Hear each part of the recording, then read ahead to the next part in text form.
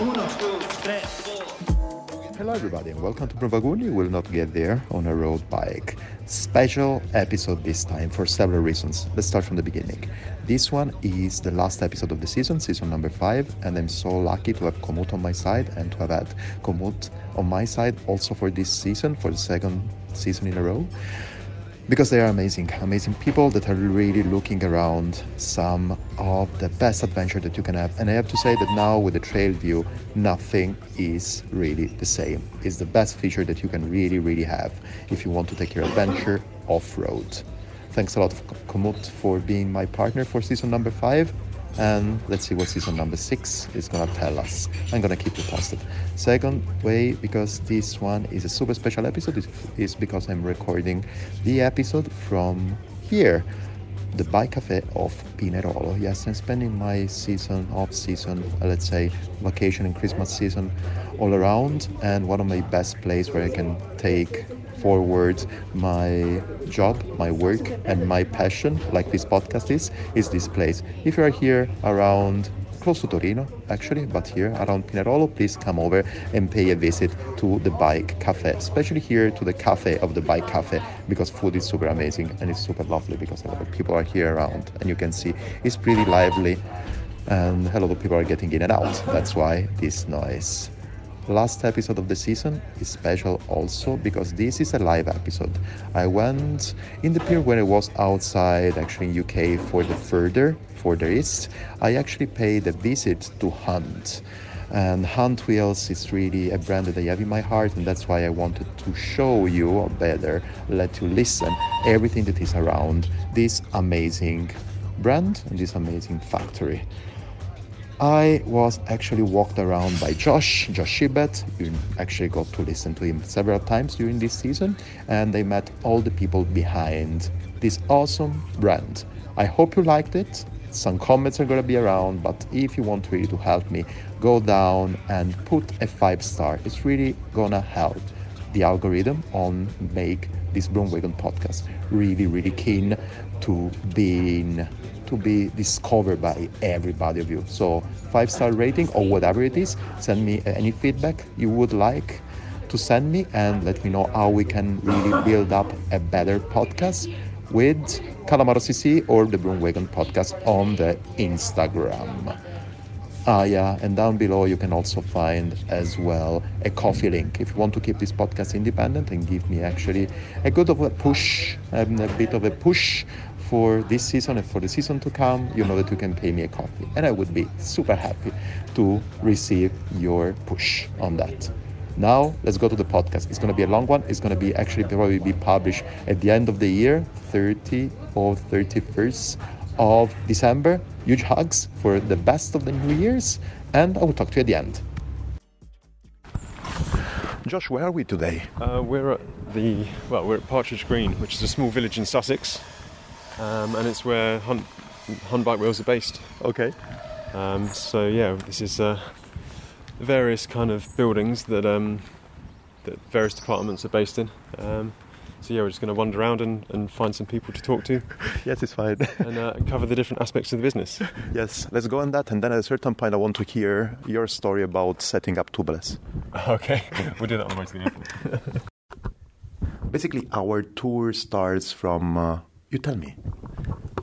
Hi, I'm Pete Marchment, so I'm one of the directors and one of the founders at The Rider Firm, which is home to, among other things, Hunt Bike Wheels, Privateer Mountain Bikes, and Cairn e-Adventure Bikes. Perfect. So what's usually the aspect that you're taking care of the most? I guess just kind of across everything. I mean, kind of gone through from the start of the business, obviously, where you're in every part of what's going on, and a big learning process of going through the years of gradually sharing that out with more people and getting more expert people into the business who can kind of look after things and do a more professional job sometimes, which is definitely a nice transition when you get to be able to do it. That's super great. Let's start also from another point of view. So for sure you're a cyclist, right? Yeah, absolutely. Yeah. So I mean, obviously, I obviously been riding bikes for a very long time since I was a kid, but got into it more as I got through university. So it very much a family affair. But my two older brothers, Tom and Andrew. So Tom, who works started the business with me. They got into probably mountain biking at the end of school through a little local bike shop that used to take all the kids in a van up to the forest, and they would do like downhill runs and stuff on, you know, sort of 80mm hardtail mountain bikes. Gravel bike now. Gravel bikes. So that's where it started for us as a family. And they you know, Tom went through university. They both rode quite a lot at uni, and then he went back and started working in a bike shop, which is around the time I was at university, and got a first mountain bike and started doing a little bit of riding in the holidays, and a couple of, you know, cross country races coming in, you know, in the very back part of the field, bringing up the rear. But it was good fun entry into it, and where I grew up in the Isle of Man, there's big cycling scene. So we were there at the time when, I guess, for, you know, Cav was coming through on the road and doing big things, but there was a huge mountain bike scene there as well, mostly kind of cross country stuff. But we had a big local race that my dad helped run, which was called like the End to End. So that was like a 40-mile mountain bike race from one length of the island to the other. So we would do that every year, and that was kind of the big thing we would all get excited about and get ready for every year. So that was kind of my intro to cycling. But since then, done a bit of road riding, got more into doing sort of bikepacking trips. So me and my wife are both quite into doing some sort of multi-day. I wouldn't quite say bikepack, you know, proper serious bikepacking. It's more holidays on bikes, but that's quite nice. And starting back into mountain biking now, which is nice. So going full circle. Yeah.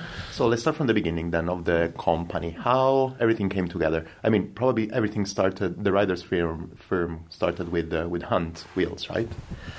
So actually, the very first part of the business.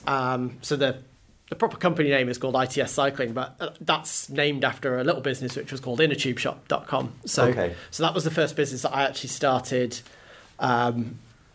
Kind of part time when I was still working in a bank, which was like a less interesting part of my life. But you know, it was a very simple business. Really, but at the core of it matched a lot of what we do now, which is it's about serving riders and doing something that's going to help riders. And what I looked at when we saw what you could get for an inner tube, if you needed to buy an inner tube, it was a confusing process. It wasn't very easy to do. If you went online, like, there wasn't really, you know, if you don't know how to do it, actually, when you first look at that, it's like there's a load of numbers printed on the side of a tyre and no one knows what the hell they mean, and getting through and going, work that out, right, make that really easy for people to understand, and then do something that, you know, is going to deliver, you know, pack 10 inner tubes through the post. It's, you know, it's a simple business. It was small and straightforward, but we looked after riders well. We helped them out, helped them understand the product, and made it easy for people, and that got that little bit of the start of the business going. And then after a couple of years, Tom then joined the business after quite a lot of experience working in the bike industry in shops and in distributors. He joined the business, and that's when we started working on Hunt. So that's when we got going with that. Yeah, that's great. And then, I mean, how everything developed by then? Yeah, so the first initial idea of Hunt was, at a simple level, it was looking at what were the wheels that were out there at the time, and this was, I suppose it was a very opportune time to start a wheel company, in that there was a load of new technology starting to come through that was, you know, gravel cycling had only really just started to kick off. I think you were only just starting to get disc brakes even on cyclocross bikes at the time. So we're talking about 2014. Okay. So I think disc brakes had been relatively new in cyclocross, and they still weren't allowed in road racing. So we were looking at road to start with, and then there was also this start of tubeless. So Hutchinson had been doing road tubers for a while, but it just started to get picked up by some other companies. Schwalbe had launched their first road tubers tyres and stuff like that. So there was a load of stuff that was quite new, but that had been really slow to kind of get into the wider market of product that actually people were using. And especially that stuff, you know, disc brakes, wider tyres, tubeless tyres. The bikes they make the most sense for are the bike that you're riding every day, that you ride in all year round in all conditions, or that you're starting to do some sort of gravel riding on. Whereas a lot of that in terms of the wheels was, because it was new, went only on like the highest end product, or it was on like maybe some OE standard equipment, and there was nothing there that was like, this is something that is going to be durable enough to use all year round, spec'd properly for the kind of conditions that you're in, but still fast enough that if the purpose that you're wanting it for is to race, we've got a product that is, you know, a race level product. If the purpose is to have something that feels fast and reliable and is going to run you all year round, we've got something like that. And it was just looking all aluminium rims at the start, and it was just looking at like, what's the purpose for each of those wheels? And let's go through the detail of that product and go through all the different levels. How do we make it spec'd to do that purpose the best way it possibly can? And that was really the principle of how we started, and it's still the principle of how we do product now. It's like, what's it for? As long as we work out what it should be for, that gives us the guidance. And then as we go through the rest of the product, it's like, how do we make it the best that it can be for doing that, doing that purpose? And if we don't think it can be the best across all of the different aspects of what might go into making a good product for a 4-season road wheel, or for a gravel race wheel, or whatever it might be, or a long distance bikepacking wheel, then if we can't make it tick all those boxes, then we don't make it, or we will go back to the drawing board and work out how to improve it until we get there. So I have to say something here, because Pete was so humble not to mention that a guy called Josh Hibbett, that is here around, and you can listen to his voice, won actually the TCR in 2015 with a set of Hunt 4-season disc prototypes, or a bit more, the first batch of it, and also a Mason bike. This was kind of a prototype as well. You're going to listen a bit more of this story later, but Pete and all the Hunt family, you're just great to really have pushed forward and bet on such an amazing scene that now is the bikepacking scene. Thanks a lot. Yeah, it's super cool actually. I mean, basically you put the customer in the middle. So something what the customer are going to use the wheels for, and then make something around that, and not actually educating the customer or on having a super fast rim because it's super aero or super stiff or whatever. I mean, if you need it for commuting and everything, use it this time or... Yeah, and you have the technology there, and we use that stuff. And, if you look at like the 42 Limitless gravel wheel, that's an aero-developed rim, which is like really the first properly aerodynamically developed rim specifically for gravel racing, and to work with the width and the tread patterns of a gravel tyre. But the point is, that's not because we think it's cool or think it's fun to do an aero gravel rim. It's because we see that actually if you want to do those races and the average speeds that you're doing in those events like Unbound, there's a tangible benefit to having that. So we'll go and develop that and we'll make it happen. So you have that. Where we have technology, it's always the technology is to serve the purpose of the rider, not because it's fun or cool to do that. And I love like engineering, and we all love doing fun engineering stuff, but it's not for its own sake. It's for delivering a product that's going to be a better experience as a rider. Yeah. Fast forward to today. Now it's not only Hunt, right? You have also Privateers, mountain bike, Cairns, I think it's called. And it's e-bike. You have many things, right? Yeah, we have a few things. So actually, probably the earlier, before both of the bike brands that we have a brand which is still very small, and it's kind of more something we experiment with. But it was a product that we really wanted to make, which is Descent gloves. I love it. Yeah, true. Yeah. That's good. It's good to hear, and that's kind of why we still do it commercially. Yeah. Commercially, like, we don't do loads and loads of these gloves. From that point of view, it wouldn't necessarily make sense to continue. But we've developed the system for it, and basically it's a layered glove system. So in the same way as you might have for a jacket, you might have a base layer, a mid layer, and a top layer, a waterproof top layer. It's got a silk liner base layer. It's got a knitted insulating mid layer and a windproof, waterproof top layer in that same way, and it allows you, rather than having a different set of gloves for each conditions, you've got one layering system that allows you to cover all the conditions and put them in. And we all love using them. I really like it. I mean, again, if you do a multi-day trip, like I go away go somewhere for a week. I've got no idea what the weather conditions are going to be like.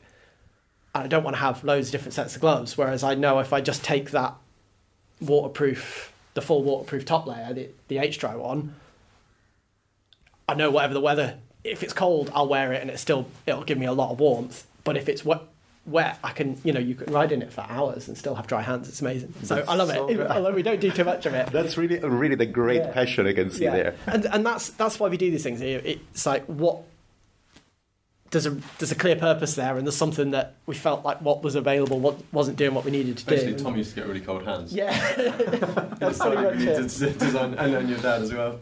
So between them, it made sense to design some gloves and get cold hands. and so we still do that, and we thought we might develop that into some other ideas, and we spent some time working on that, but none of them quite came off. And I think that's an important thing to talk about, because sometimes everyone thinks, you see all the things that you've done, and you go, oh well, everything just works, and it's like, well, it doesn't always just work. Some stuff you spend some time on and it doesn't work, or you get there and you go, oh, it's like 70 or 80% there, but it's not quite there, and it would not quite, it's not going to quite make sense to take it to the final point because there's a few too many barriers in there. We'll leave that, and we're not throwing it out. We've still got samples, still people still running it, but at some point you might pick it up or you might not, and it's important to have those things that not everything you try works out. A load of stuff doesn't, and I think a lot of it is just making sure you're sensible about where you spend loads and loads of time doing stuff, and where you kind of go that idea can be left for a little bit and see if we still feel like it's worth the work in 6 months or a year's time, we'll do it, but it doesn't always come through. So but the other ones seems like they're running, right? I mean, you just need enough good things that work to make things go. And then so then the other two brands you mentioned, so Privateer, they both started around the same time, so around the end of 2018, early 2019, and Privateer is a race focused mountain bike company. So really what we're looking at is, if you're that kind of privateer racer, the name is pretty clear. I mean, exactly. You are you're generally self-funding. I mean, people will have a few sponsors, but if anything, they're very lucky. Those guys, if they're at a point where the sponsorship is covering their costs of racing for the year, it's certainly not paying them any kind of a salary. So they're on a really tight budget to go through that year. And it's like if you want to have a product that's going to deliver the best possible output for you, the things that we knew were going to make a difference to the performance was having the geometry, having the suspension kinematics set up right, so it delivers an output for the rider on the track. That was more important than having a carbon frame, for example. And so what we were able to do is we were able to spend the money in those bikes on the bits that really, really made a difference, do the stuff that didn't cost a lot to develop, like, because suspension kinematics and geometry is free. It's just how you put all those things together. It's just the brain, the brain power and work of our engineers to go and get that right, and then deliver something that's an aluminium bike at a kind of really good price for an aluminium bike that can race on a world level. So that's really where Privateer comes from. And then Cairn is e-bikes for devoted riders, and it's still developing. The first two bikes we have in it are kind of adventure gravel bikes that add a lot of practicality for people for either doing longer adventures, longer trips at the weekend, but also being a bike that, obviously you're going to use it for your commute as well. And if you're someone who's got, a 10-mile each way commute, well, with an e-bike, you can now do that every day. Whereas trying to do that every day without an e-bike, unless you're pretty serious, which I'm certainly not, that's a real challenge to do. Whereas it makes that doable all year round for people, or it might be, at a short level, it's a kind of, you can do the trip without having to have a shower at the other end or whatever, or you can do it in your civvies rather than in your Lycra. So that's the kind of, but the idea with Cairn is it's bikes for devoted riders, which the longer term vision of it is, clearly we would all like to be in a world where we're using cars a little bit less, we're using other options for getting around, and there's a load of effort going into putting people onto e-bikes instead of cars. But people who are already riding bikes at the weekend should be almost the first in the queue for that, right? It's a lot harder to convince someone who doesn't really ever ride a bike to go and start taking an e-bike to take the kids to school or to do the shopping or ride to work. Whereas if you're already riding a bike at the weekend for fun, like, you should be the easiest person to convince to go where you can ride the bike to work and do all of those other things in your life on a bike instead of in a car. So that's where we want to go with that, is starting to build that out into those other areas. So another question that I have actually, and is a bit the vision of the company, right? Yep. So it's pretty funny, if I can say, that actually seems like everything started with inner tubes. Yep. And then everything went a bit more on the vision of a bit more off-road kind of way, and then this developed actually quickly and easily on the tubeless, right? Yep. But you had all the time in mind, probably, of course, road bike was always there, whatever, but you really put a lot of effort a bit more on the off-road adventure side. Yep. How did it come into your mind that? Yeah, well, probably a lot of credit goes to Josh, who's sat here with us as well. Okay. So Josh joined the business really kind of soon after we'd started the hunt part of the business. So we had, at the time, two people working for us, Sarah and Shirley, who both still work in the business now. Awesome. So Shirley runs our warehouse team, and Sarah runs a lot of our kind of UK OE key accounts work. So they're both still working in the business now, and Josh is still working in the business to some extent, a bit part-time work, but he does a great job looking after all of our Beyond side. But Josh was coming in. I remember actually when I was working on the inner tubes at the same time, Josh was working at his previous job, and it was doing, I think was it the first year you did TCR where you came second? Yeah, when I was at iRide. Tom had just left. Yeah, and I remember, that was my first experience of dot watching, and I had no idea of what this kind of race was, and it was just discovering that. And I remember getting I picked it up from the social, the social feed that had come through, and I was like, oh wow, Josh is doing really well. This is cool, and ended up following it through, and he came second, and it was awesome to then catch up and hear the stories when we got to talking about a job, because some of the stuff talking about a job. Okay. Now you stop here and then you start listening to this story, because if you can listen to Josh talking about leaving his 9 to 5 to embrace the bikepacking world, and you won't jump off of your kicker or punch the honk of your steering wheel in your car, well, I don't know what it could make you do it. It was very weird. So Tom, who was obviously Pete's brother, was the marketing manager at an unnamed company in the local area. Yeah. And I ended up being his kind of, I guess, marketing assistant. Yeah. Put it this way, Tom was very keen for me to help out a lot, and my life was very easy. And I was like, this is probably a little bit too good to be true. What's the catch? And then I think one Friday, Tom said, I've handed in my notice, and they've put me on garden leave, so I'm going in an hour. Let me show you everything. and then I seemed to be, well, I wouldn't say marketing manager, but I was trying to fill the gaps and make things happen still. And that was 2014, and obviously, in hindsight, it's golden. Obviously, Tom and Pete had a plan all along. So I ended up doing that, and then I got fed up with the job as well. I think I told you earlier about the story of TCR when I came back. And I was excited and talking to the boss, and I was like, I came second, I really think I can win it next year. And he just turned around and said, well, you can't have that time off next year because someone else wants that time. Oh. And I didn't even think. I said, okay, well, I'll find another job then. I was like, oh, shit, maybe I need to do that now. And that's when I decided to leave and do the travelling, because the TCR had opened my eyes to sort of bikepacking. I've always been racing, but then I was like, the journey and the travel was really good. So I ended up going travelling, but just before I went, obviously, the bike world is a small world and rumours get around. And Tom sent me a message. It's like, do you want to go for a beer? I was like, yeah, why not? I mean, slightly odd, but there we go. Yeah. I'm going to bring my brother with me. And then it was kind of one of those, considering you had you were making it out, you had a vague idea, you had some very detailed plans on a bike brand.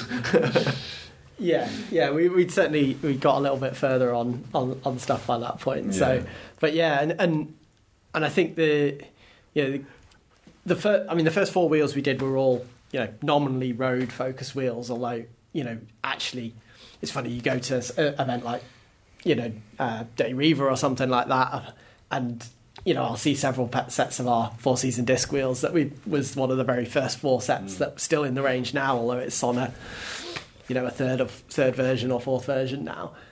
You still see people using those for gravel because they do a great job of that as well. But yeah, very soon after that first 4 sets of wheels, we then started working on stuff that was specifically for gravel, which again, no one had really ever done that for a wheel set. Well.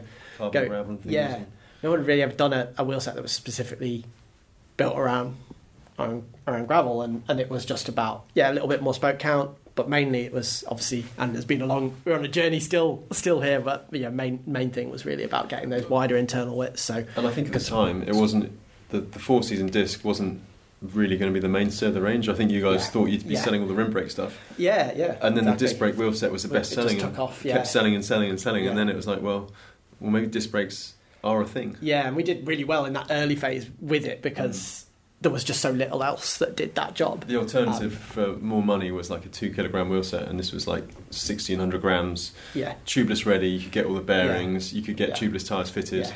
And you could talk to someone. And it was kind of silly when we started it because we were like, well, I can buy a 29 and mountain bike wheel set that's 1,600 grams. Why is the only road wheel set like 400 grams, 300 or 400 grams heavier than that I can buy with disc brakes? It didn't make any sense. So we knew we could go and do something that was going to kind of blow that out of the water. And it, you know, I think on that first product, I think it's fair to say we did I think we nailed it pretty well on that, and you know, we got some good reviews on it, and that really helped it go on. But yeah, the gravel side of things, having Josh's insight from him starting to go through and then do gravel events and do more of that style of riding, just at a time when it really was new, and what gravel riding meant. It's constantly changing still now, and it's different for different people in different parts of the country. I mean, in the States, it's still, you know, we don't really have gravel roads here in the UK. We have this thing called bridleways, which the hint in the name is that they're a horse track. And you've probably seen quite a lot of them over. I saw them in the weekend. Absolutely, and it's a little bit different to a kind of nice, you know, fine gravel road that's maybe got not as much grip as a road, but is almost as smooth, and you can whip along at you know. You could 25, 30 kilometers an hour on it, and you can ride a road bike on it. Whereas, you know, these bridleways, you're going to go very slow on a road bike through them. You need big tyres. And then you go up to the north to like Yorkshire, and then it's just big rocky, and it's just baby heads, like mountain bike tracks essentially. So.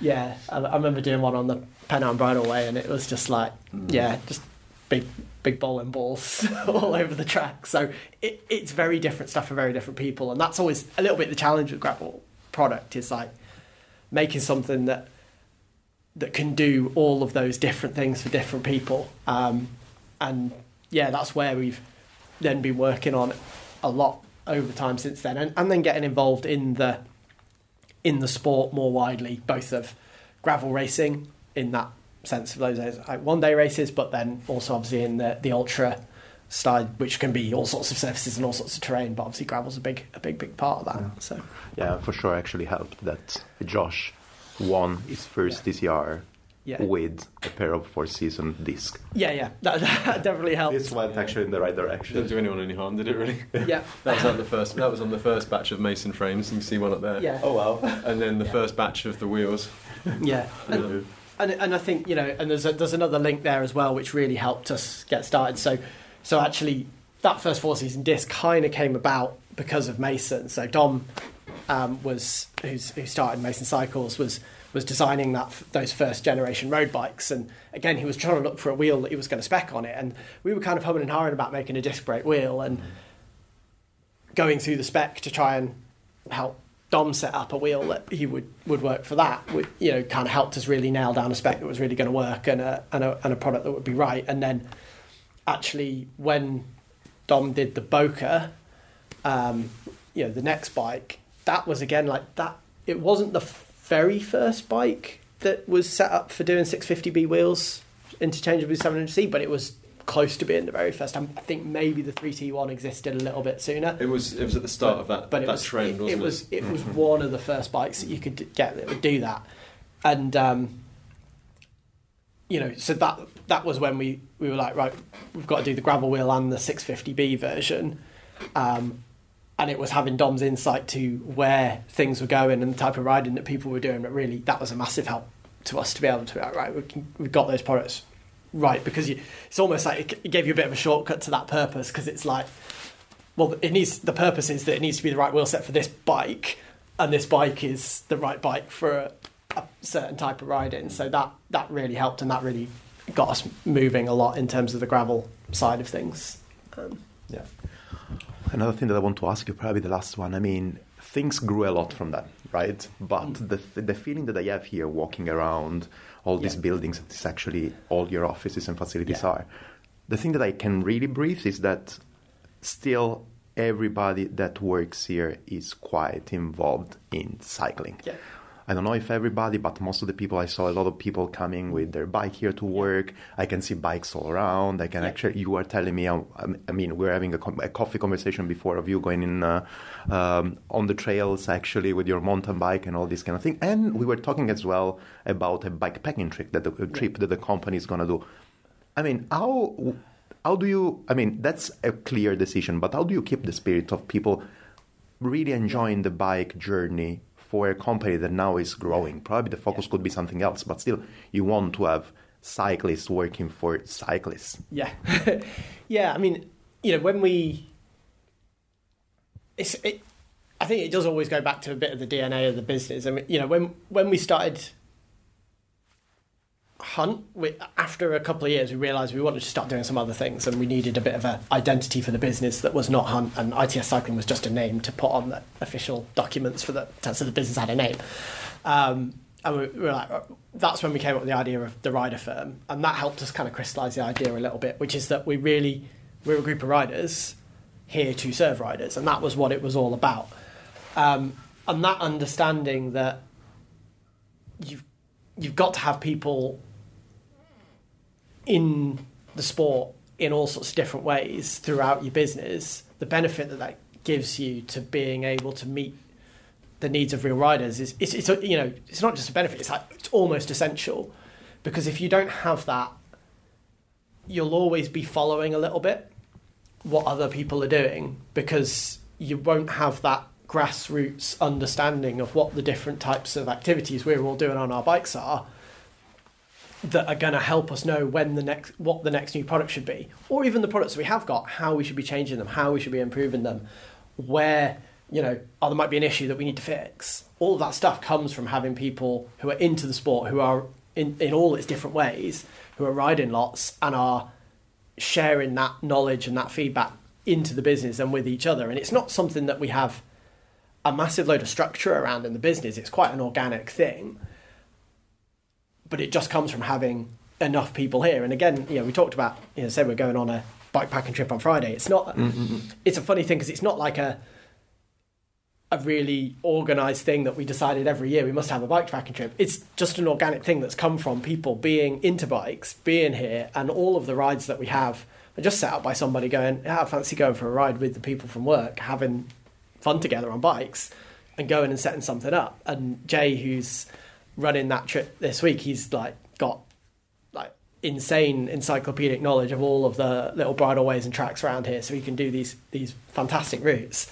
And he loves doing that, and he loves sharing that with everyone else here. And it's really cool that we can have that stuff and just at the end of a week's work go and have a bit of a chill and a relax with each other, and hopefully not get too wet, because the weather's looking a little funny for this weekend. But so it's a kind of a long way round. It's like,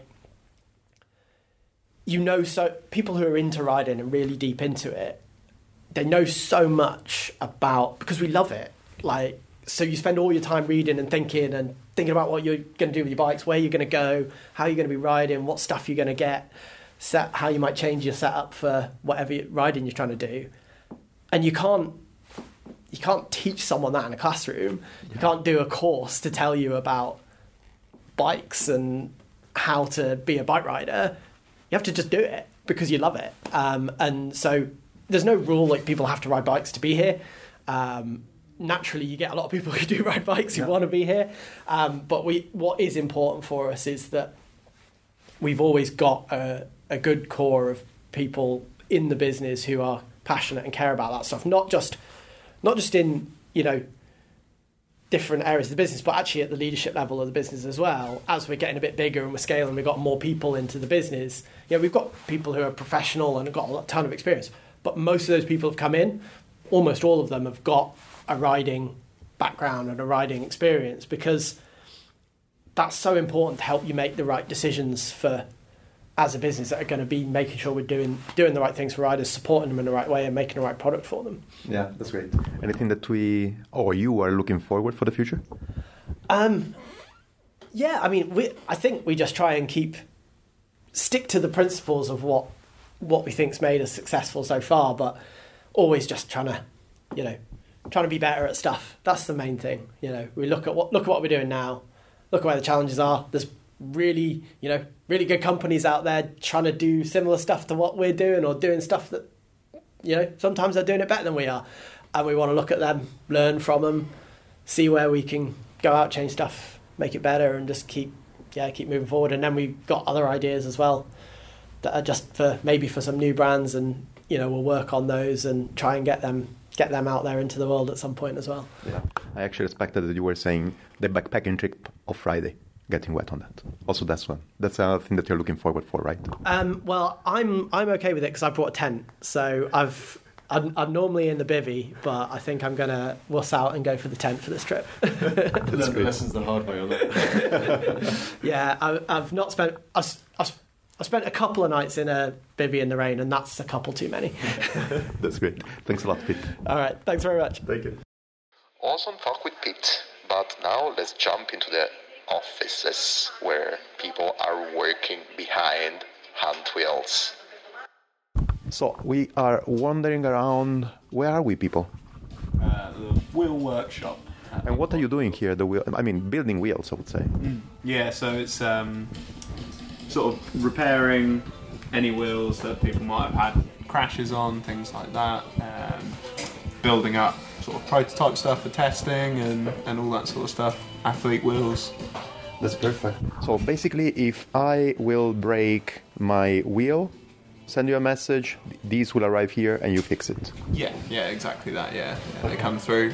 Guys in the office will process them, make sure that there's nothing else wrong with them or anything like that. Okay. Yeah. Actually, I'm super bad because I didn't ask you your names. So, I'm Tom. Andy. Perfect, people. Something that I want to ask you here around. I'm wandering around and I can see two BMX, a front suspended bike, another one seems pretty tricky, and then a gravel bike, or how you want to call it? Yeah. What do you ride usually? Not those, by the looks of it. Mine was up there. I ride BMX, Okay. I ride mountain bikes, road bikes. As long as it's got wheels, that's pretty much me. That's very... Yeah. Isn't this helpful actually for the job that you do? Because I think that actually with this kind of setup here, you crashed a lot of wheels. Yeah, I don't tend to break, which is quite lucky, but I am renowned for falling off. Okay. Last thing that I want to ask you people, so yeah, basically then you're building up wheels and you're fixing up builds. What is usually what is usually the problem to find more around? Of people crashing, or what do you have to fix more often? If I can ask you that. Because I don't want people to say, okay, Hunt, they have this thing that is failing most of the time, but from time to time happened. There are certain things that will break.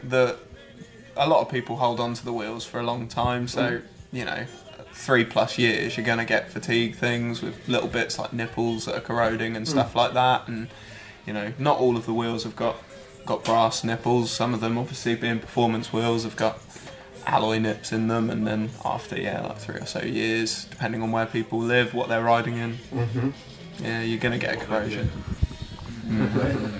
Yeah, what they hit is a very good point. Yeah, that's nice. That's nice. Last question that I want to ask you: what are we listening to? Whose playlist is this one? This is my playlist. Currently Jimi Hendrix all along the Watchtower. But yeah, it's all sort of similar stuff. Thank you, people. So, Mike, right? Yes. Tell me more about you. I've been here nearly 4 years now. A keen cyclist myself. I ride over from Worthing every day to come to work here.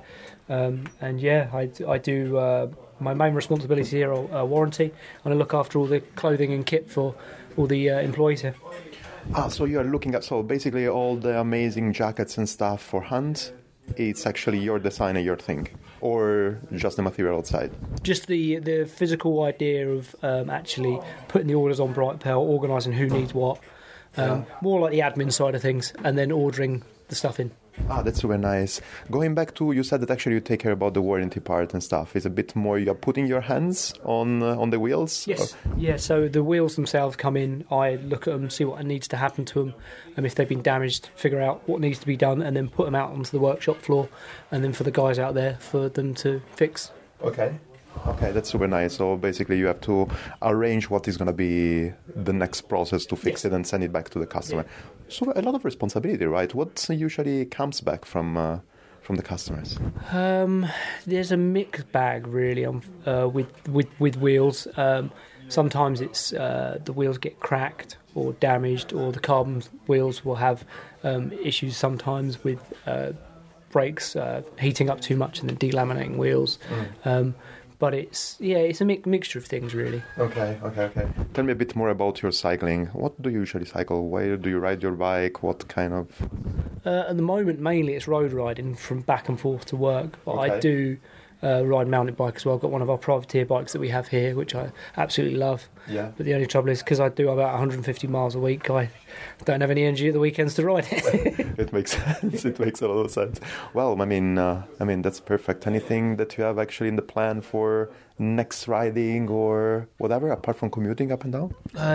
Jay, that works in dispatch, is going to do a little bike bivvy up at the... so you're going to do it as well. Pete told me before, yeah. Yeah, we're going to do that on this Friday, actually. Hopefully the weather holds out for it, because it looks like it might rain, but it'll be good fun to get out with the guys. And what bicycle are you riding for that? I have a Merlin gravel bike that I use for that. Oh, that's amazing. And your road bike? I've got a Kinesis Athene.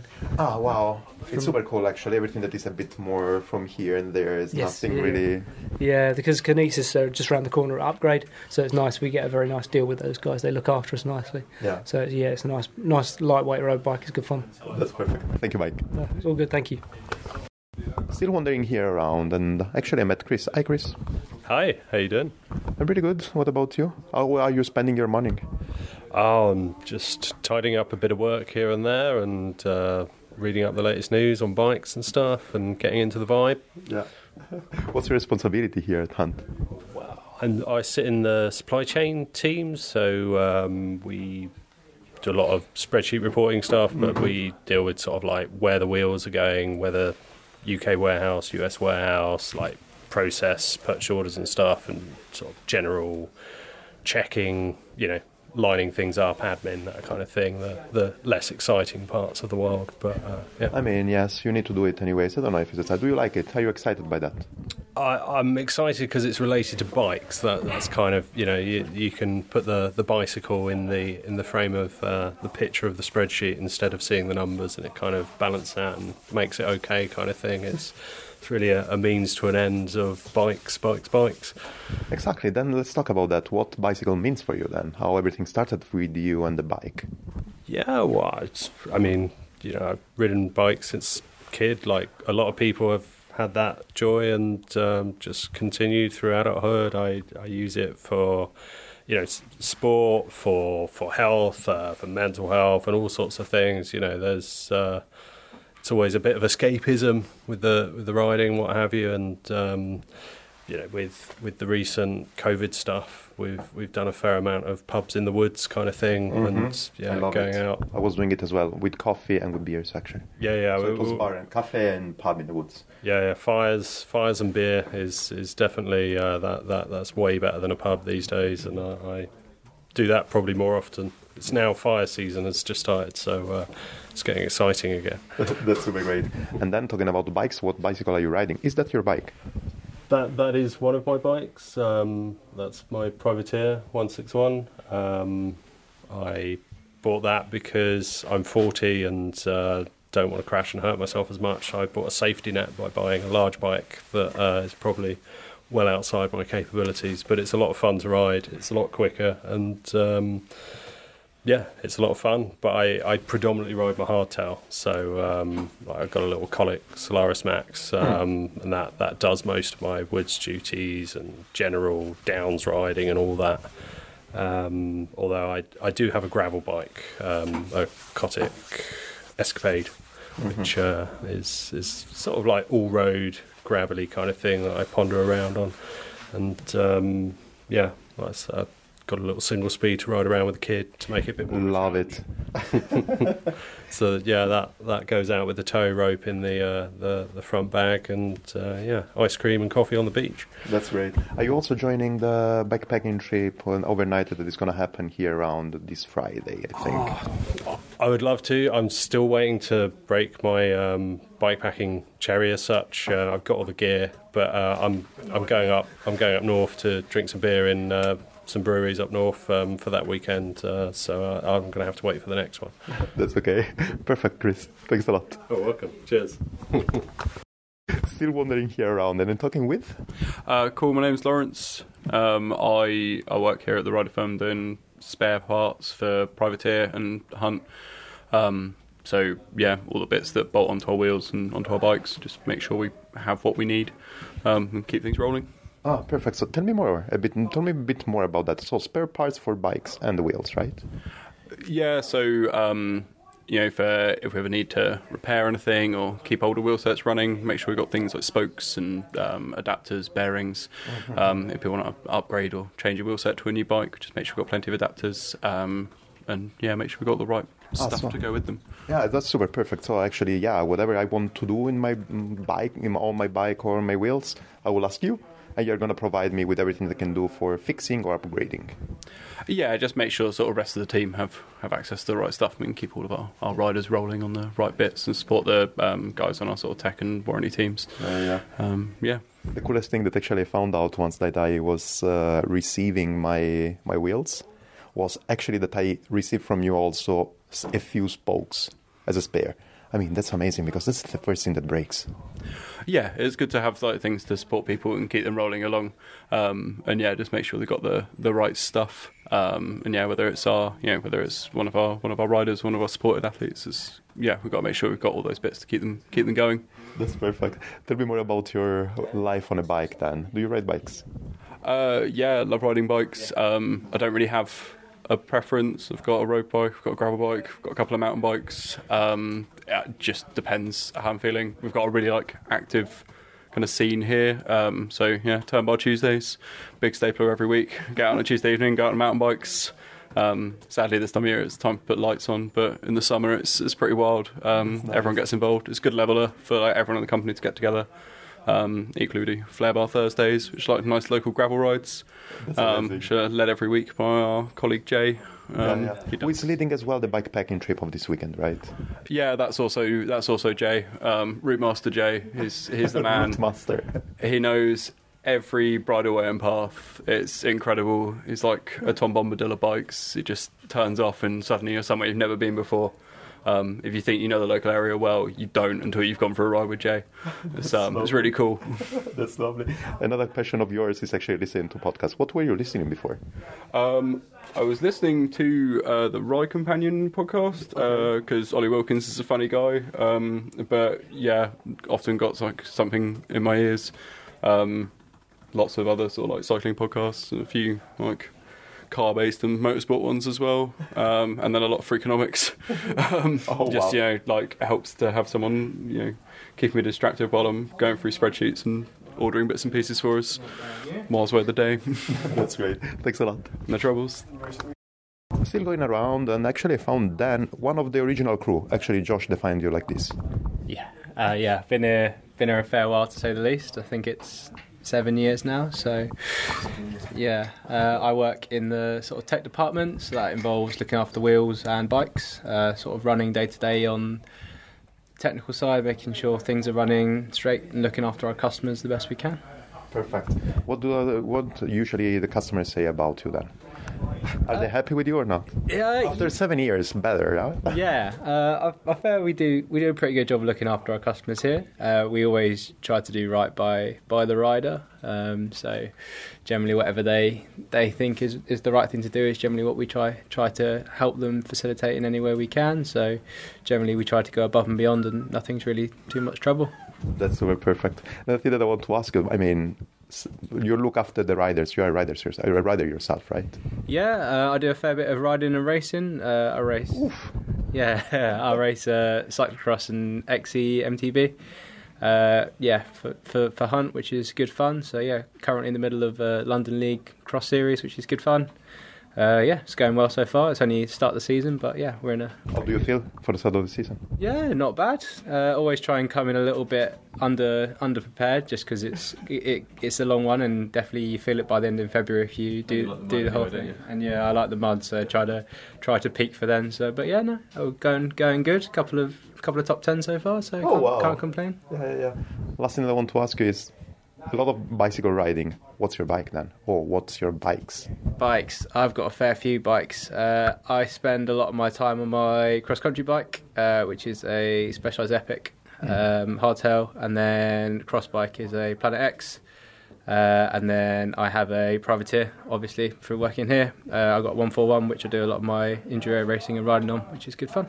Yeah, you did have a nice Specialized as well, didn't you? Oh, I did have an orange bike, El Dento, which I put a nice dent in the bottom bracket. Have you seen it's hanging up? Yeah, I'll show Stefano in a second. Yeah, so yeah, I had one of Josh's Hamley Downs, which I looked after for many years.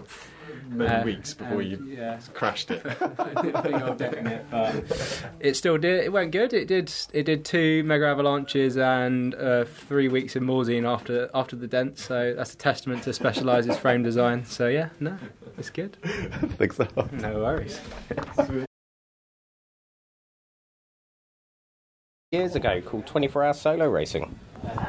So we're here talking with 2 amazing creators here. What's your name? Scampy. And what's yours? Matt. How you doing, Matt? Yeah, very good, thank you. So tell me more. What are you doing here around apart from cuddling Scampy? Well, I cuddle my new little dog. He's so cute. But no, I run the warehouse, so distributing wheels for the rider firm and stuff like that, and organising the deliveries coming in, so we get containers every week and stuff like that. But I also do help with product development and testing and things like that, like we all do. Okay. Because we all ride bikes, we all love bikes, and if we have an idea, we can let the directors know or the engineering team know. And like my big buddy Josh here, who I've known since he was 16 years old. I met him at the Three Peaks cyclocross race when he won was it juvenile or junior event? Yeah, junior event. And we've done loads of races over the years, like Trans Wales and things like that. 24-hour races. 24-hour races as well. And the 24-hour racing scene, I mean, that was a bit of a weird one, because we heard a rumour that a Canadian guy, because 24-hour racing was getting big in the US, and there was a rumour that a Canadian guy called John Stamsted wanted to do a 24-hour solo, but the organiser, Blair Knight, wouldn't let it happen.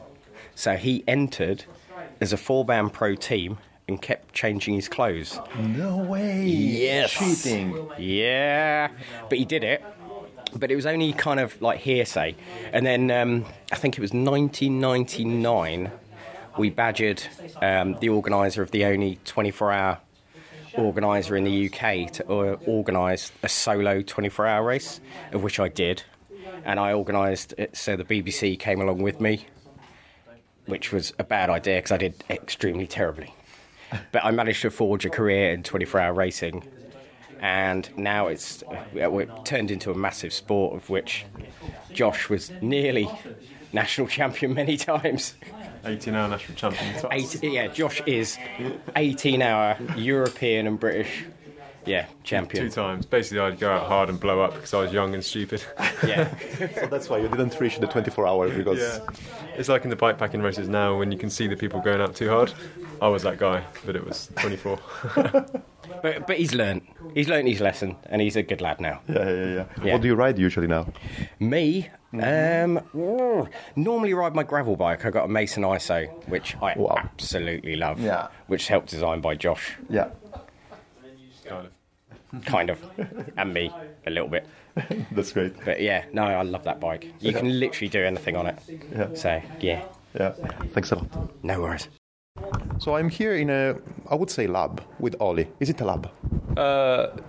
Test facility, let's use that word. Okay, perfect. I can see here something happens. I'm not gonna name the brand. Probably I should not. No. But what is going on? So currently we're impact testing a competitor wheel.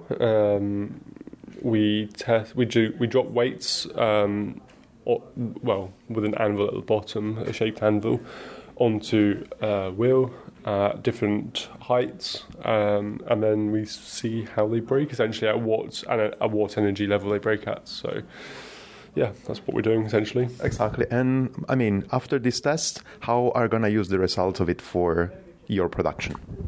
We can take various aspects like the shape of the rim, I assume, to understand why it might have had a good impact test result or a bad impact test result, and then maybe use it or not use it depending on the outcome. Makes sense. On our own wheels. I assume that's what we do. But so at the moment we've got a unnamed brand's wheel, yes, a competitor's brand. And currently we've done our base setting, which base test, which is 40 joules, which is the UCI test, and then we then ramp it up from here now. So at the moment it's let's just have a look. Are you gonna smash it again, by the way? Yeah, but it's a bit time consuming, but we will. Yeah. So this is done at 40 joules, and there is no impact marks, so it has essentially passed this test. If I show you a different wheel from the same wheel set, we got the initial one at 40 joules here. As you can see, that there is no marks at all. I then tested it to 70 joules, which is different height, and so 40 joules is the UCI limit. Okay. UCI test for purely to see if it can work to their standards, which is not necessarily the best standards we emit. Yeah. So we want to test at higher standards. Of course. So our pass rate is 70 joules, which is about 30 centimeters higher in terms of the drop height. And as you can see, there is there's an indent on the hook at the top, and then there's it has delaminated on the sides, and it's very squishy on the sides. Yes. You would not ride this one. I wouldn't want to ride this one myself. And if it passes 70 joules, we go up to 80 joules, and we keep going from there. This is just for the road wheels. For the mountain bike ones, I understand. We start about 100. I think we start about 80 psi. 80 joules, and then I think you can go up to like 130, 140 joules, which is quite a lot more than the road. So yeah, perfect. Cool. Yeah, I want to ask you a last question about you, though. First thing about the test. You're making this test with the tire on, right? Yeah. So we do it with inner tubes. And with inner tubes? Inner tubes, yeah. So depending on the wheel, so for the road wheels, we tend to test it with a 28C tyre, and then use an inner tube, and then we then obviously have to swap out the inner tube every time, pretty much, because you're basically breaking the inner tube each time, which is a bit annoying, but hey ho, it happens. And then that's it really. We test at I think it was 10% below the maximum pressure of the tyre, so a reasonable pressure, but not too high. Almost a real world sort of pressure, if you will. That's how we do it. Yeah, and you do it also with different brands of tires, right? Or it's not affecting really? We have a control tyre, so we makes sense. So we keep it. We use Schwalbe tyres, So we use Schwalbe Pro 1 for a road, Schwalbe Magic Mary for a mountain, and I'm not sure about a gravel. I haven't done a gravel wheel yet, but yeah. Last thing that I want to ask you, you ride bikes, right? Yes, I do. Yeah. What do you ride? So I'm a mountain biker. So I ride a privateer bike. Of course. No, I actually bought it before I worked here. So that's why you got tired. Yeah, that's how I got hired. Yeah, I've been riding that for the last 2 years, and then I also ride a nuke-proof Digger, which is a mega little gravel bike with 650B wheels. Super, super fun, love it. I'm actually about to chuck on some 700C wheels on that, see how that handles like that, because it's like different geometry change sort of thing. Be interesting. Looking to get. I'm really a mountain biker, so that's my bread and butter. So like, enduro is my enduro mountain biking is what I do really. So, but I want to get into cross country for some reason. I just want to do it. I want to do it all. N+1 in that. Thanks a lot, Ollie. No worries. You won't believe it, but actually at a certain point, while I was walking around, done in the offices and in the factories of Hunt, Ollie called me back in for the real test. Listen to what happened. So I'm now about to do one which is 80 joules. 80 joules. 80 joules. You did already 70. Yeah. Okay. And also good? Okay. Also good, yeah. So 40 and 70, all good. I'm about to go to 80. So we go to 40 to 70 just because 70 is normally quite a good point just to test that, because it's sometimes 60 is better, but you never know. Sometimes 70 is. Yeah, okay. I don't know. That's what I've been told anyway, so I'm just going with what I've been told. No ways. So I'm just going to firstly check. So I've just got the tyre on, which was a bit of a pain admittedly. And we're just going to check the pressures, because we like to keep that constant. So for this one, we want it to be 85.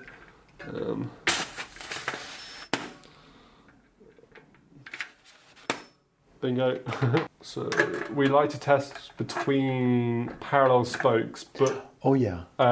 So we never test at the valve hole, just because it's a known weaker point essentially. Mm-hmm. So you might as well test where someone's stronger. So we're going to test that. Just going to mark on. And you write 80 joules. Yeah.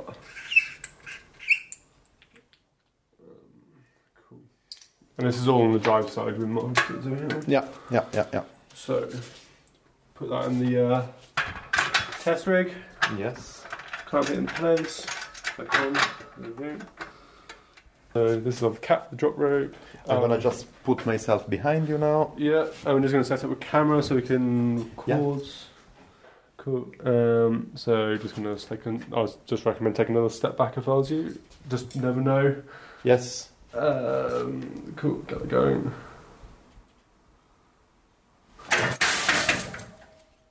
It's pretty clear what Test happened. over. I think that 80 joule got it. So what did happen? Let's have a look. It was a bit scary, I have to tell you, huh, Ollie? Sorry, I probably should explain beforehand. Probably going to go bang. Nice.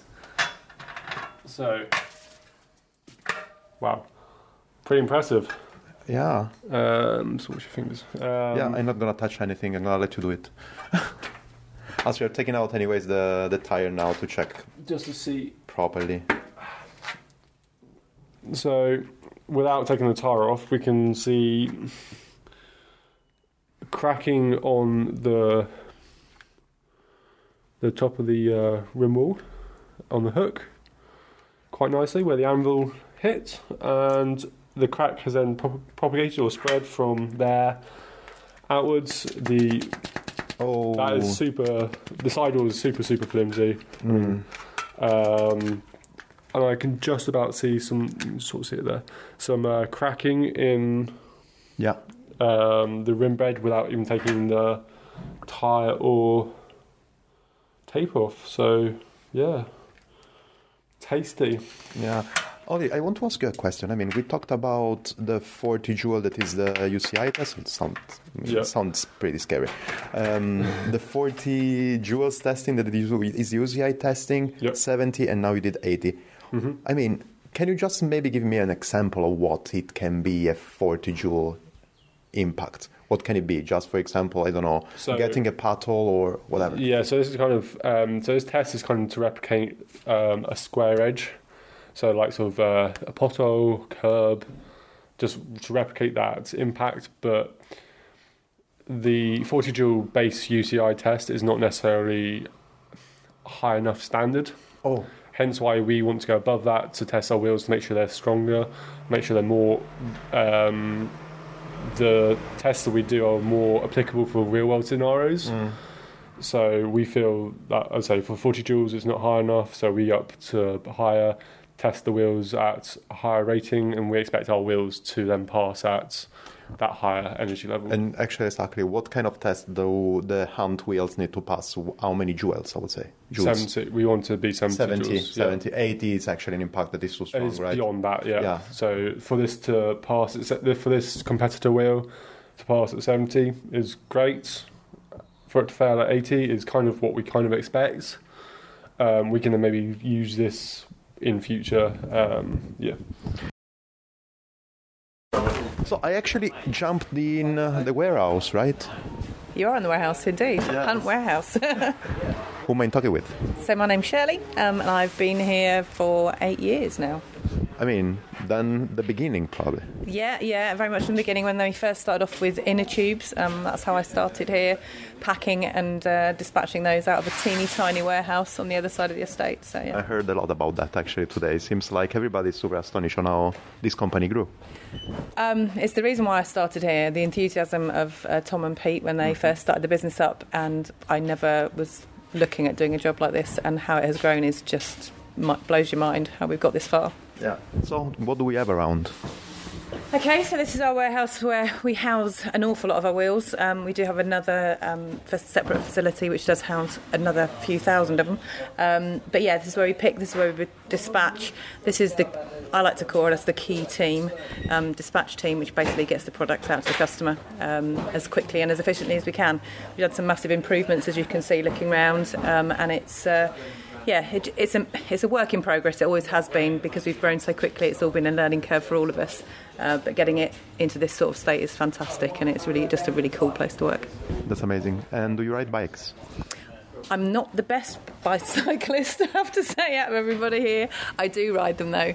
Every now and then we have a special ride actually on a Wednesday evening, which is normally in the summertime called a bimble, which is for the people that ride a little bit slower than some of the faster guys that ride here. I can't wait to join this one. Yeah, it's the one for me, I can tell you. Or otherwise, if you take one of the e-bikes out, it's even better.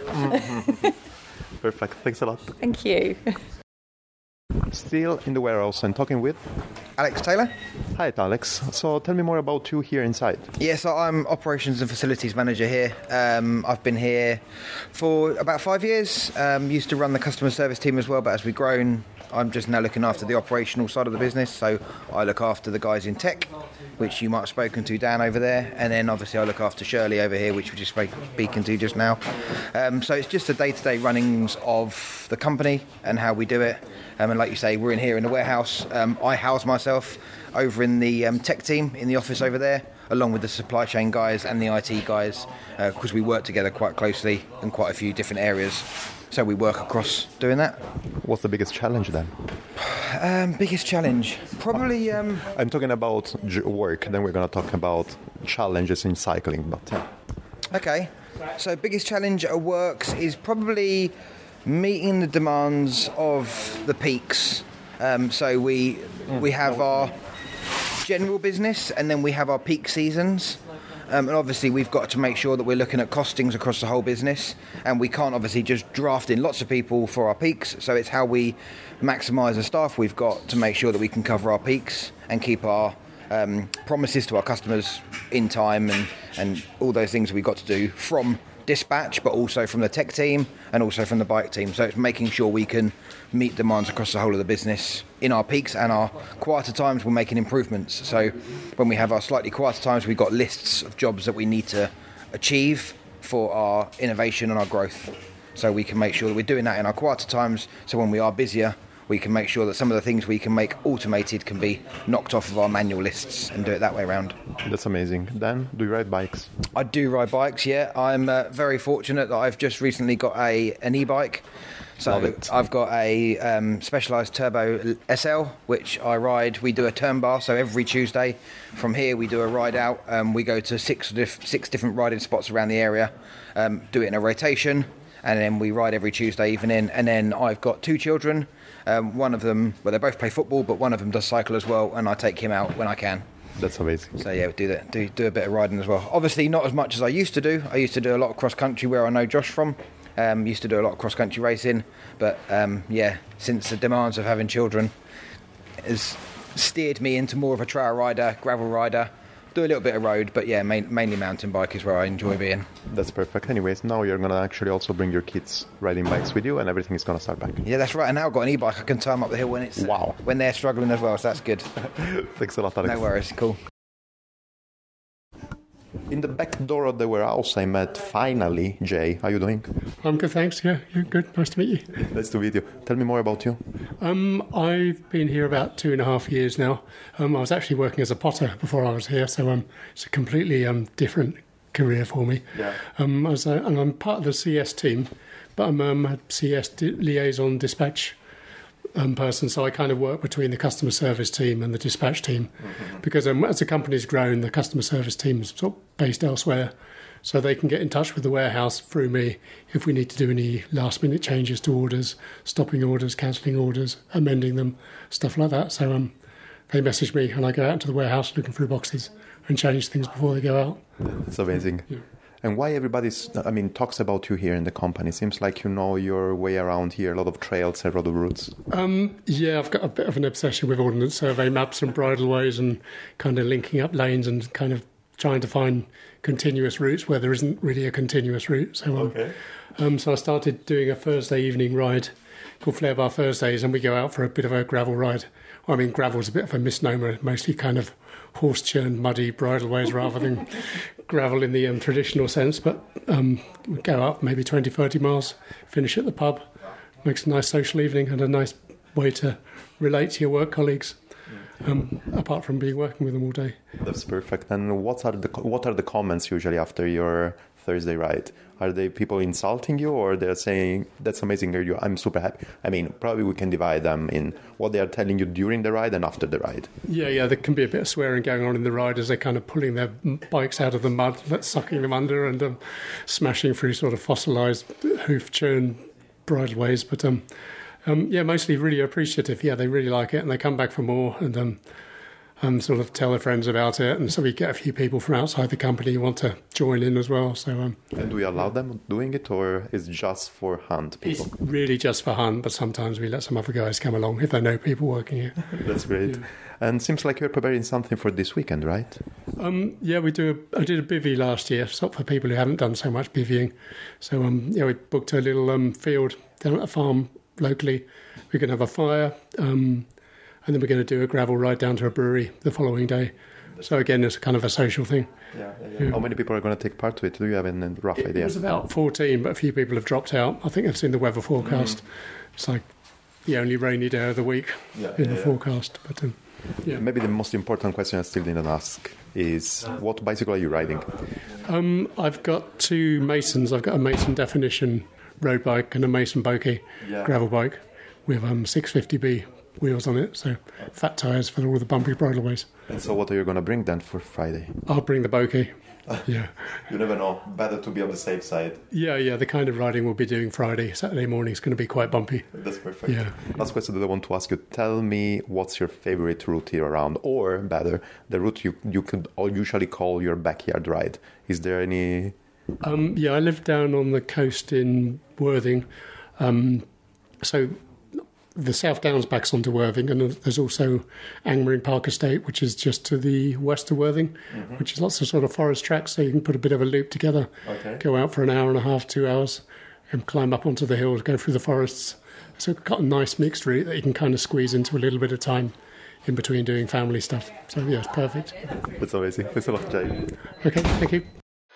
Seems like customer service is a real deal for racing bikes at Hunt. Sorry, Josh.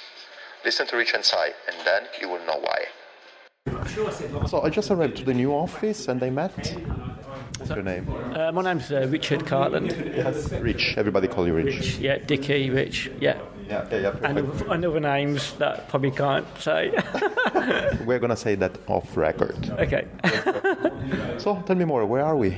We're at customer service headquarters at Chancton Fold, but just down the road from the Partridge Green warehouse, which was the office that we were all used to be based at. But as we've grown, we've outgrown the office up there. Yes, I saw it. So yeah, you've probably seen it. And we've moved down here about 2 years ago. We was next door, and then we took on this space. And then we've taken on the one there. So as we've grown and grown, we've had to kind of move to other locations nearby, and this is where customer service is based here. And it's a beautiful location. Yeah, it's really nice. So it's a really nice place to work. Apart from customer service, tell me a bit more about you where you're cycling. I mean, I heard a lot of good, nice stories about you. Tell me more. Tell me why. About cycling? Yeah, so I used to do a lot of road racing. I mean, from about 20 years ago, I used to road race a lot. Well, before that, I did used to be a mountain biker, cross-country mountain biking, back in the late 90s. Basically, you were riding gravel bikes. Yeah, well, no, we're talking hardtail mountain bikes back in the day, front suspension only, cross-country racing. And then I got fed up of crashing and washing my bike, so I took up. So I bought a road bike to train on, and then I did a road race, and I really enjoyed it. And then I started just doing road racing. And I used to do a lot of road racing, all around the country. I used to do the biggest races I could enter. I rode for a team that did a lot of really cool races. And the national series and stuff, and I used to have a great time. And now? I've kind of you get older, and you kind of end up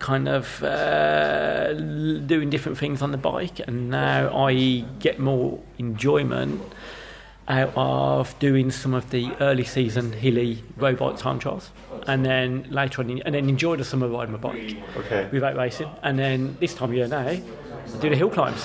Tell me a bit more, because I think that there is a huge community, a huge kind of culture of hill climbing here in UK, in England, but it's something that actually really the culture is only. Tell us more. What is it? It's a really unique racing scene, I think, in the world. It goes back an awful long way. Like the Catford Hill Climb, for example, is the oldest continuing bike race in the world. It's over 100 years old. So there's a lot of events which have a lot of history.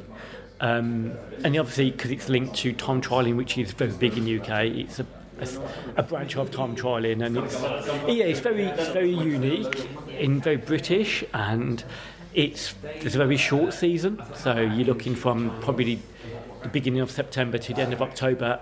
That's the season, and there's a lot of great events, and with really enthusiastic crowds, because tend to be shorter climbs in the UK, and you get crowds that will kind of congregate on the steepest bits to watch people suffering, and it's a really good. You get really good atmospheres there, and it's quite a small community of racers as well, and you see a lot of the same people at the events, and so it's unlike road racing where you're trying to beat the people around you and using tactics and whatever. With like a time trial, it's you, and what they do has no influence on you.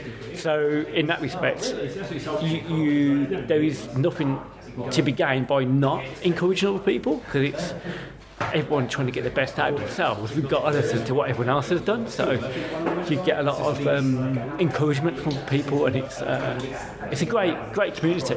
Yeah, it's really good fun.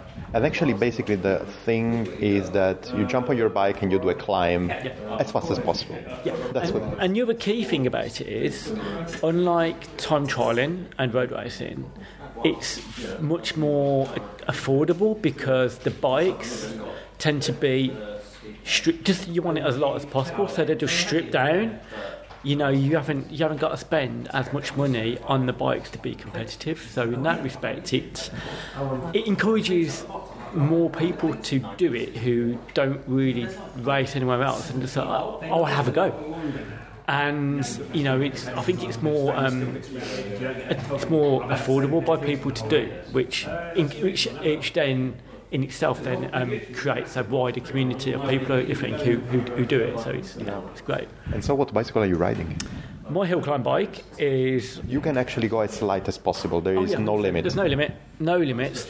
There are rules. You have to have 2 working brakes if you are not riding fixed. If you're riding fixed, you have to have a front working brake. But other than that, there's no rules. Perfect. So weight is key. So it's all about going light as possible. So you are looking at single front rings,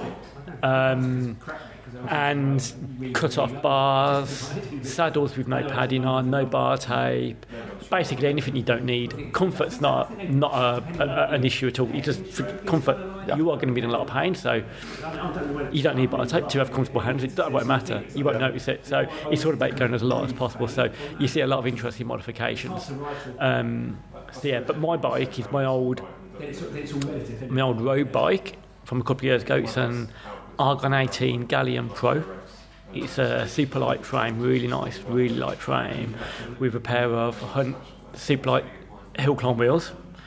They're tubeless, and it's got a Dura-Ace group set, but single ring on the front, and you change the ring depending on how steep the climb is. So that's it basically. Yeah. Expectation? I think you are going to take part to the World Championship, right? No. What's it called? National Champs. Yeah, National Champs. So I have been in top 10 in National Champs, and I used to be. You know, you go to a hill climb and you were kind of looking at being in, right up there for everyone. But I'm a bit older now.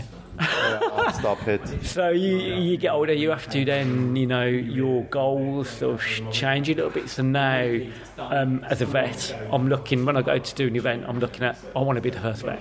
I still want to try and win, but you know that sometimes that's not as achievable now as it used to be. So yeah, there's a lot of, it has specialised a lot, and now people who just do hill climbs and nothing else, whereas in the past you would get more people who used to do road racing and time trialling and then would do some hill climbs at the end. Yeah, now like a lot of aspects of the sport you specialise a lot, and you get the people who are really good at hill climbs tend to be the people who just specialise in them and nothing else. Yeah. Perfect. Thanks a lot, and best of luck. Thank you very much. Cheers. Thank you, Rich. Cheers. Thank you. Coca-Cola edition sunglasses. Yeah, do you like it? Yeah, kind of. He's got the radars, and I'm really jealous. No, they are. I mean, these are really beautiful. I use them for the wedding, and now I use them to do everything for riding bikes and everything. Yeah, I have this one and another pair. They are Skin Frogs, yellow. Yeah. But actually, they got scratched all over the place. Nice, classic design. Oh no, it's great. Yes, it seems like here the customers. No, how do you call it?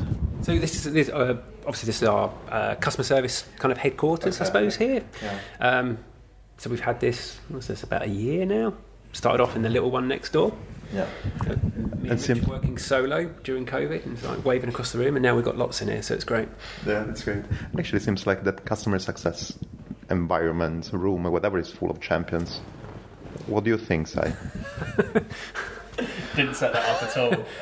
I don't know about champions, but there's a few of us who kind of race a little bit and enjoy what we're doing. I just think, I love my bike racing. Tell me more. Tell me more. What are you racing? I kind of race on the road. I race, I guess road time trials, road races. There's a little bit of gravel now. Yeah, got a gravel race coming up this weekend, which should be fun. Hopefully do well in that. It's like a masters race, so I've probably got a little bit more of a chance than what I have in other ones. So I'll give that a bit of a squeeze. You never know. Yeah. I've got an outside thing. I want to get a medal in that for the British King's Cup race on Saturday. Wow. Yeah, I reckon it's feasible, possibly. That's great. Have you done also something like super characteristic that I can see here in UK that is actually the 24 hours or whatever? Are you also involved in that? I haven't done anything kind of. Okay. I've only as part of a team. Yeah, so like kind of team MTB racing, that kind of thing. So yeah. I see what kind of Josh does. And I don't know. It just seems. I don't know if I could. I guess it's stretching your boundaries. I've got a little thing in next year. I want to do Unbound XL in the US, and I'm going to do that with a pal, and it's like it'll be my first kind of a go at doing. I reckon it'd be something that I don't know whether I can do it, and I think there's sometimes I'm quite safe. You know, you kind of race a lot of the same types of events. I know I'm quite useful in a time trial. I know I can do well in kind of time trials, and I like doing well. I like training for those and doing that. But this is going to be something that's going to, I think, properly put me out of my comfort zone. There's not many things I go into where I think, shit, I don't know if I can actually do that or not. So I think that's going to be a real experience. I think the XL one, was it 350 miles, kind of gravel. You've got to be a bit self-sufficient in that one as well. So it's like stopping at gas stations, planning your nutrition. I guess you just got to have a strong head, just keep ploughing through it and just keep going. So I was super fortunate also. I was with Ollie in the States early on in the summer and got to go and ride Steamboat, and that was just like such a great experience. Yeah. I absolutely loved that ride. You have to keep pinching yourself thinking I'm at work, but I'm racing my bike in the Rockies and just having an absolute kind of blast. So yeah, it was really cool. Did you ask any tip to this guy over there for the Unbound 3XL 350? I haven't yet, but I will. I mean, I jumped into your room in the room where you were working before, and I saw a jersey, clearly colorful in a frame. I was really fortunate. I won the it was like European 40 to 45 Masters Road Race in 2019 over in Holland. So that was just a really, really good weekend away. I had a really good season in 2019, and I think sometimes that success breeds success. You're more confident when you're going well. You know, you make the right decisions, you don't doubt yourself, and I think you're a lot more aggressive as well. You feel that you can kind of do it. So I thought I went there thinking that I could do quite well. And it's really strange sometimes how pre-riding the course with some friends the night before, you just had this thing, if I get to this point and I can be if I can get away on my own and be here at this point in the race, then I can win it.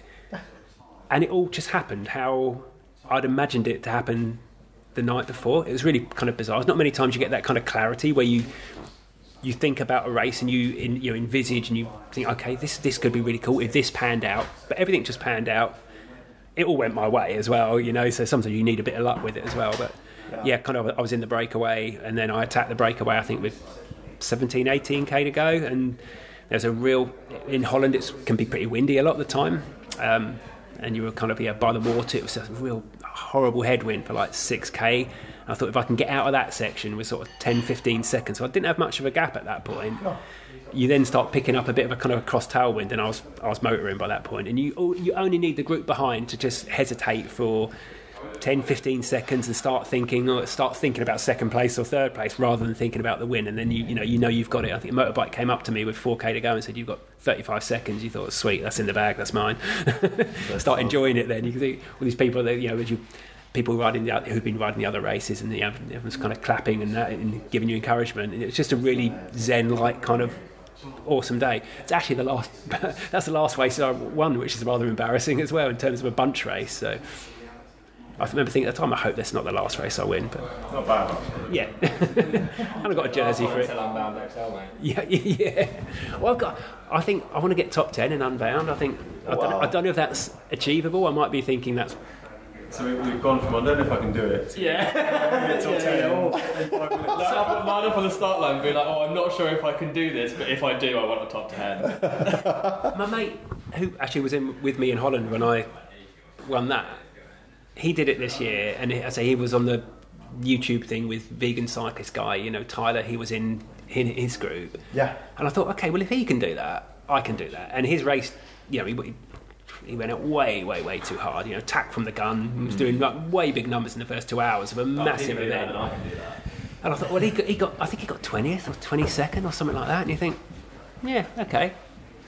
Also, it's not as spicy as it. The XL one, I think the 200-mile one's the one that all the pros ride and is really racy. So probably the XL's probably gone a little bit more sedate, I'm hoping. That's super amazing. We will follow you on that. Last thing that I want to ask you, and this was another hint from Holly. He told me, yeah, that's side bicycle. No, here, it's over there. And can you see how sparkling clean it is? It seems like all your bicycles are like this. Tell me more. I'm really finicky with my bikes. My bikes have got to be kind of A1. I do wash my bikes to kind of death. If they get a little bit dirty, they get washed. But I always think I've always, even when you've ridden with teams and you've had help with kind of bikes and bits and pieces. When I started, my family wasn't from. I'm not from a kind of cycling kind of family. Yeah. I had really pretty crap bikes when I started kind of racing, and I worked really hard to get my bikes. And I've always had a bit that you've got to look after. If you want to be successful, you've got to, you can't have your bike kind of letting you down. And they're a lot of money, and I think I've just got a real thing. I look after it, and it will look after you. That's perfect. Yeah. Thanks a lot, Si. It's time now to talk with the person that made all this happening. The person that basically invited me here at Hunt for the first time. Ollie, it's yours. Well, I'm here in the van going to the other office, and I'm here with Ollie. How you doing? I'm really good. I mean, long time not seeing you. I mean, not today. We have been together for the full time. But always nice to see you. And I feel like we last saw each other in March, BCA. And we were saying earlier, right, that March feels like it was at least 2 or 3 years ago. Absolutely, yeah, a lot of things happening around. I can really tell you that, yeah, it's super crazy. And I can also tell you that probably we are here because of you. Or because of that talk in March. Well, yeah, I mean, I think generally whenever we're chatting away, certainly if there's a beer or two been had, we're always like, yeah, come over, come stay, come see our place. And no one ever says yes. Yeah. And here you are. You took us up on the offer. Yes. You've come to see our digs, our funny little office in West Sussex, UK. And yeah, it feels like home. It's home for us, but it's really nice when we see people come in. I don't know if the office what you expected. I don't think it often is for many people. No. Also because, I mean, it's so different from everything else that I saw, and actually it's really, everything really well distributed. Mm-hmm. I mean, people, yes, 100% it was exactly what I was expecting. But everything else, I mean, the structure itself is completely different from what I was expecting. I was expecting for sure a big warehouse, but probably more floors and stuff like this. Yeah, for sure. I think it's probably quite easy to have expected a big shiny office, a big nice space, lots of glass and marble like some companies in the industry have, and I think that's really cool. And we're working towards that, we'll get there, but I think it's easy to forget we're a very young company. We're still just started, and we when we think about stuff like office space and warehouse space, we always have to be mindful, and we always have to ask ourselves, like, would our customer be happy for us to spend that money? Because it's their money ultimately, right? Absolutely. Like, their money is what we spend on everything, on this van that we're in right now, and going to events and going to shows. So we have to say to ourselves, do we need to have that big shiny office that's really nice for us, but is it nice for other people? So that's kind of like, I guess, one of the principles of why it's not exotic, it's not this big crazy space, but also on a more practical level, that office really suits us, because as you've mentioned, the sort of distribution of the office space and the warehouse space, being on that estate is really good for us. Where we had such fast growth in the early years, it enabled us to just take on flex into the space. And then when the pandemic hit, we kind of flexed out of a couple of spaces and we've sort of flexed back into them. So when you're in a big growth period as a company, you don't want to go and predict how big the space you will ultimately need is and then go and buy it all, because there's a lot of money to invest, right? So it's kind of worked for us over these past few years, but it's certainly interesting to see people's reactions when they come see it, because it's this quirky little space in West Sussex, and lots of funny little rooms, and it's great though. But I mean, another thing is being here enables us to attract the best people.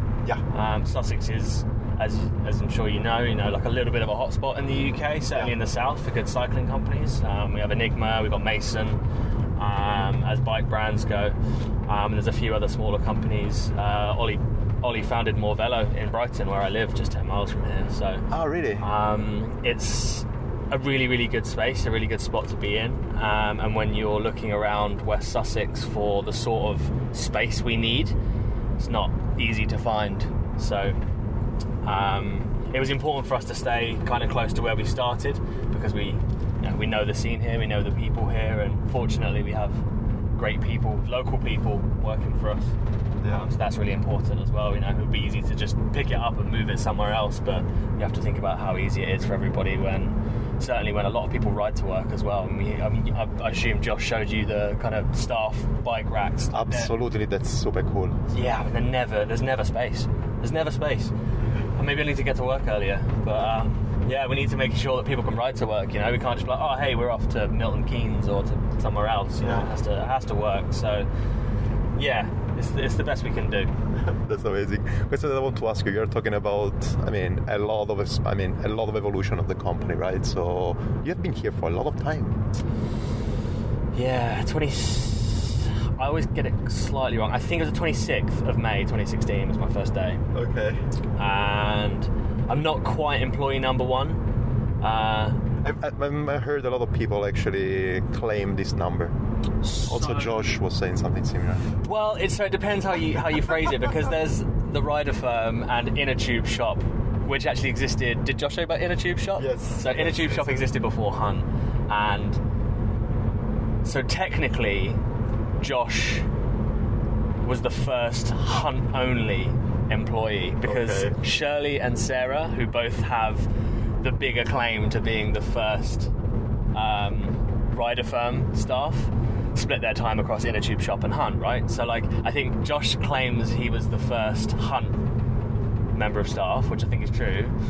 I claim I'm the longest serving Hunt member of staff, because Josh left. You got to get that right. That's the technicality. So Josh left, he came back, he left, he came back.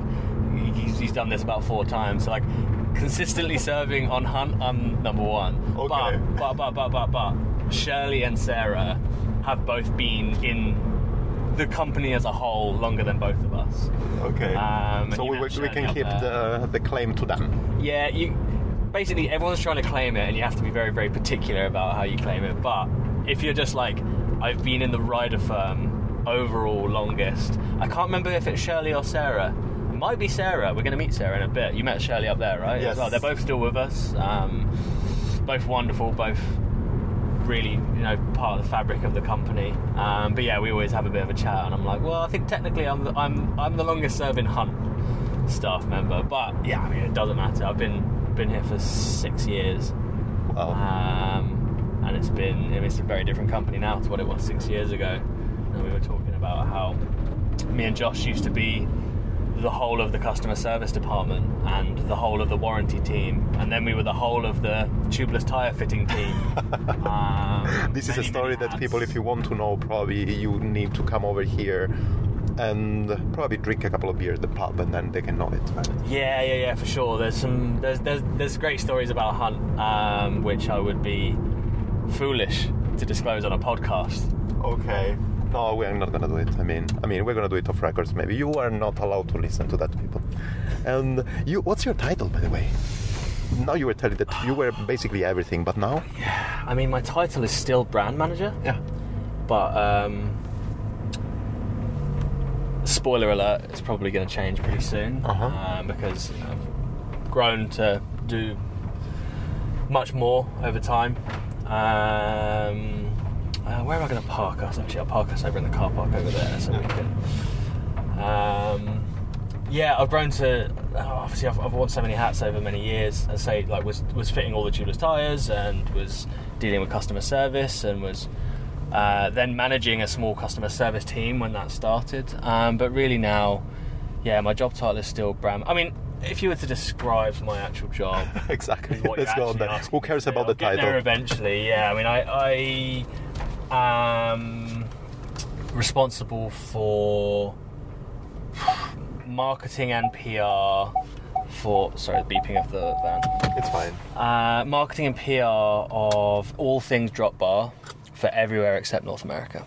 So that's where my esteemed colleague Ken steps in. And he's doing a really good job with North American brand management. A really good job because the American market is so big for us now. So yeah, everything Drop Bar, from athletes and teams and supporting those guys right through to journalists and media and seeding wheels for review and all that sort of stuff. So, but it's quite a unique one now. I think if you wrote my job spec down, given that I've been here for so long, I've had that sort of unique luxury of being able to hold on to the things that I liked across the years, and maybe let go of the things that I didn't like. So like you end up in this quite odd space, which I think is quite common for early members of staff in companies that grow quite quickly. You end up in this weird space where you've got all sorts of weird responsibilities and things like that. So yeah, that's me. Tell me a couple of your projects that actually you have done in all these 6 years that you're really proud of. Oh, proud of is an interesting thing. I think, or happy with. I also like it. No, I think pride doesn't need to be a dirty word. I'd say none of these projects are mine or belong to me. I think everybody has ideas and everybody works together, and I think it's important to stress just how many people are involved in making things come to life. I'd say one of the proudest moments for me with the company was when we created a limited edition run of Quebecer, of the wheels with the Quebecer branding, for then Quebecer Next Hash at the World Tour level, because that final day on the Champs-Élysées in the Tour de France was when Mandela Day was. Usually Mandela Day falls a bit earlier in the Tour de France, but this time it fell on that last stage into the Champs-Élysées, and we created them those wheels with the big Quebecer logo around the rim, and they rode those wheels into Paris and then sent them back to us, and we sold them. There was only 10 sets, and we sold them, and all the proceeds went to the Quebecer charity. And that was a real because obviously it's no big secret, like we went into the World Tour and after a year came back out because unfortunately the team didn't fold, but as we knew it, they lost that license. So we had our sort of year in the sun, and we'll certainly be back. But Hunt being at the Tour de France was obviously such a proud moment, winning 3 stages of the Giro that year. But really, I think the thing I look back on the most fondly was those special Quebecer wheels, and we gave 10 people the opportunity, well it was 9 people the opportunity to buy tour-ridden equipment that you could never get again. So I was pretty proud of that. That was quite cool. Last thing that I want to ask you, then we can jump out from the van. Sure. Tell me about your bike riding. There's not much of it these days, Stefano, to be honest. I know that you're super good and skilled. Who told you that? You have a lot of skills on going on a mountain bike, off-road especially. Also on the bike, probably. Also the road bike, probably. I don't know who's been telling you. You told me last time that you were going down to trails, that there were enduro trails on a gravel bike. Oh, yeah. I like to underbike myself. I think underbiking is what I think we should. It's what happens here. In Europe, underbiking is a great thing. Oh, yeah, it's an absolute art form. It's funny, we, as many people know, we have Privateer as a sister company, and what an amazing brand creating these amazing bikes. But I can't imagine where you'd need to be to ride one to feel on the ragged edge. Whereas it's like, jump on a cross-country hardtail with a 100mm fork on it and do a red run, and you feel like you're on the ragged edge as soon as you go over anything. And I think that's part of the fun. That's part of the joy. I think. It's like the analogy I give is when guys have a Bugatti Veyron or Chiron or some hypercar and something like that. To feel like you're on the limit, you have to truthfully be in a very, very unsafe place. You have to be driving in a very unsafe manner. But if you hit a B road in a knackered old Renault Clio with tyres barely wider than a mountain bike, you feel like you're on the edge in a very, very safe environment because you're probably doing 30 mile an hour. And I think that's for me, that's what underbiking is about. It's just push a bike over its limits, but not in an environment that's incredibly dangerous. So, ride small rubbish bikes. That's great. Underbiking by Ollie. Thanks a lot, Ollie. Oh, you're welcome. Thanks so much for having me. Right, should we get some food? I'm hungry. With Ollie, we are gonna close this season number 5 of the Broomwagon podcast. Thanks a lot to you all who have been listening to this episode and to the whole season. And thanks a lot, Ollie, to make this episode happen. And of course, thanks a lot, Josh, to bringing me around here. If you really want to support this podcast, you know that you can just put a good rating in the the application where you're listening to this episode. It's super important for me, and it's actually gonna give me some help on Be Discoverable in the same app that you're using. It's super appreciated. Otherwise, coffee link down below and drop me some coins. It's super appreciated. Most importantly though, send me any kind of feedback you want, Calamaro CC or the Broomwagon podcast on the Instagram. Komoot already supported me for 2 years, and I'm so happy to be partnered with them for making this podcast happening. Mostly though, people, thanks to you all, the listeners, and also to Pinerolo by Cafe to actually hosting me here for today with my noise and all my drinking coffee and now probably also beer. People, really, you are the best, and without you, really, this Broomwagon podcast would never happen. And I'm so happy that I would hug you all after 5 seasons. Season number 6 is gonna come pretty quick. I truly believe that it's gonna happen in January because I have a lot of ideas. But for now, best of the end of 2022 that I loved, by the way, and I hope for you also the best of the start for 2023. Talk to you soon. Kisses.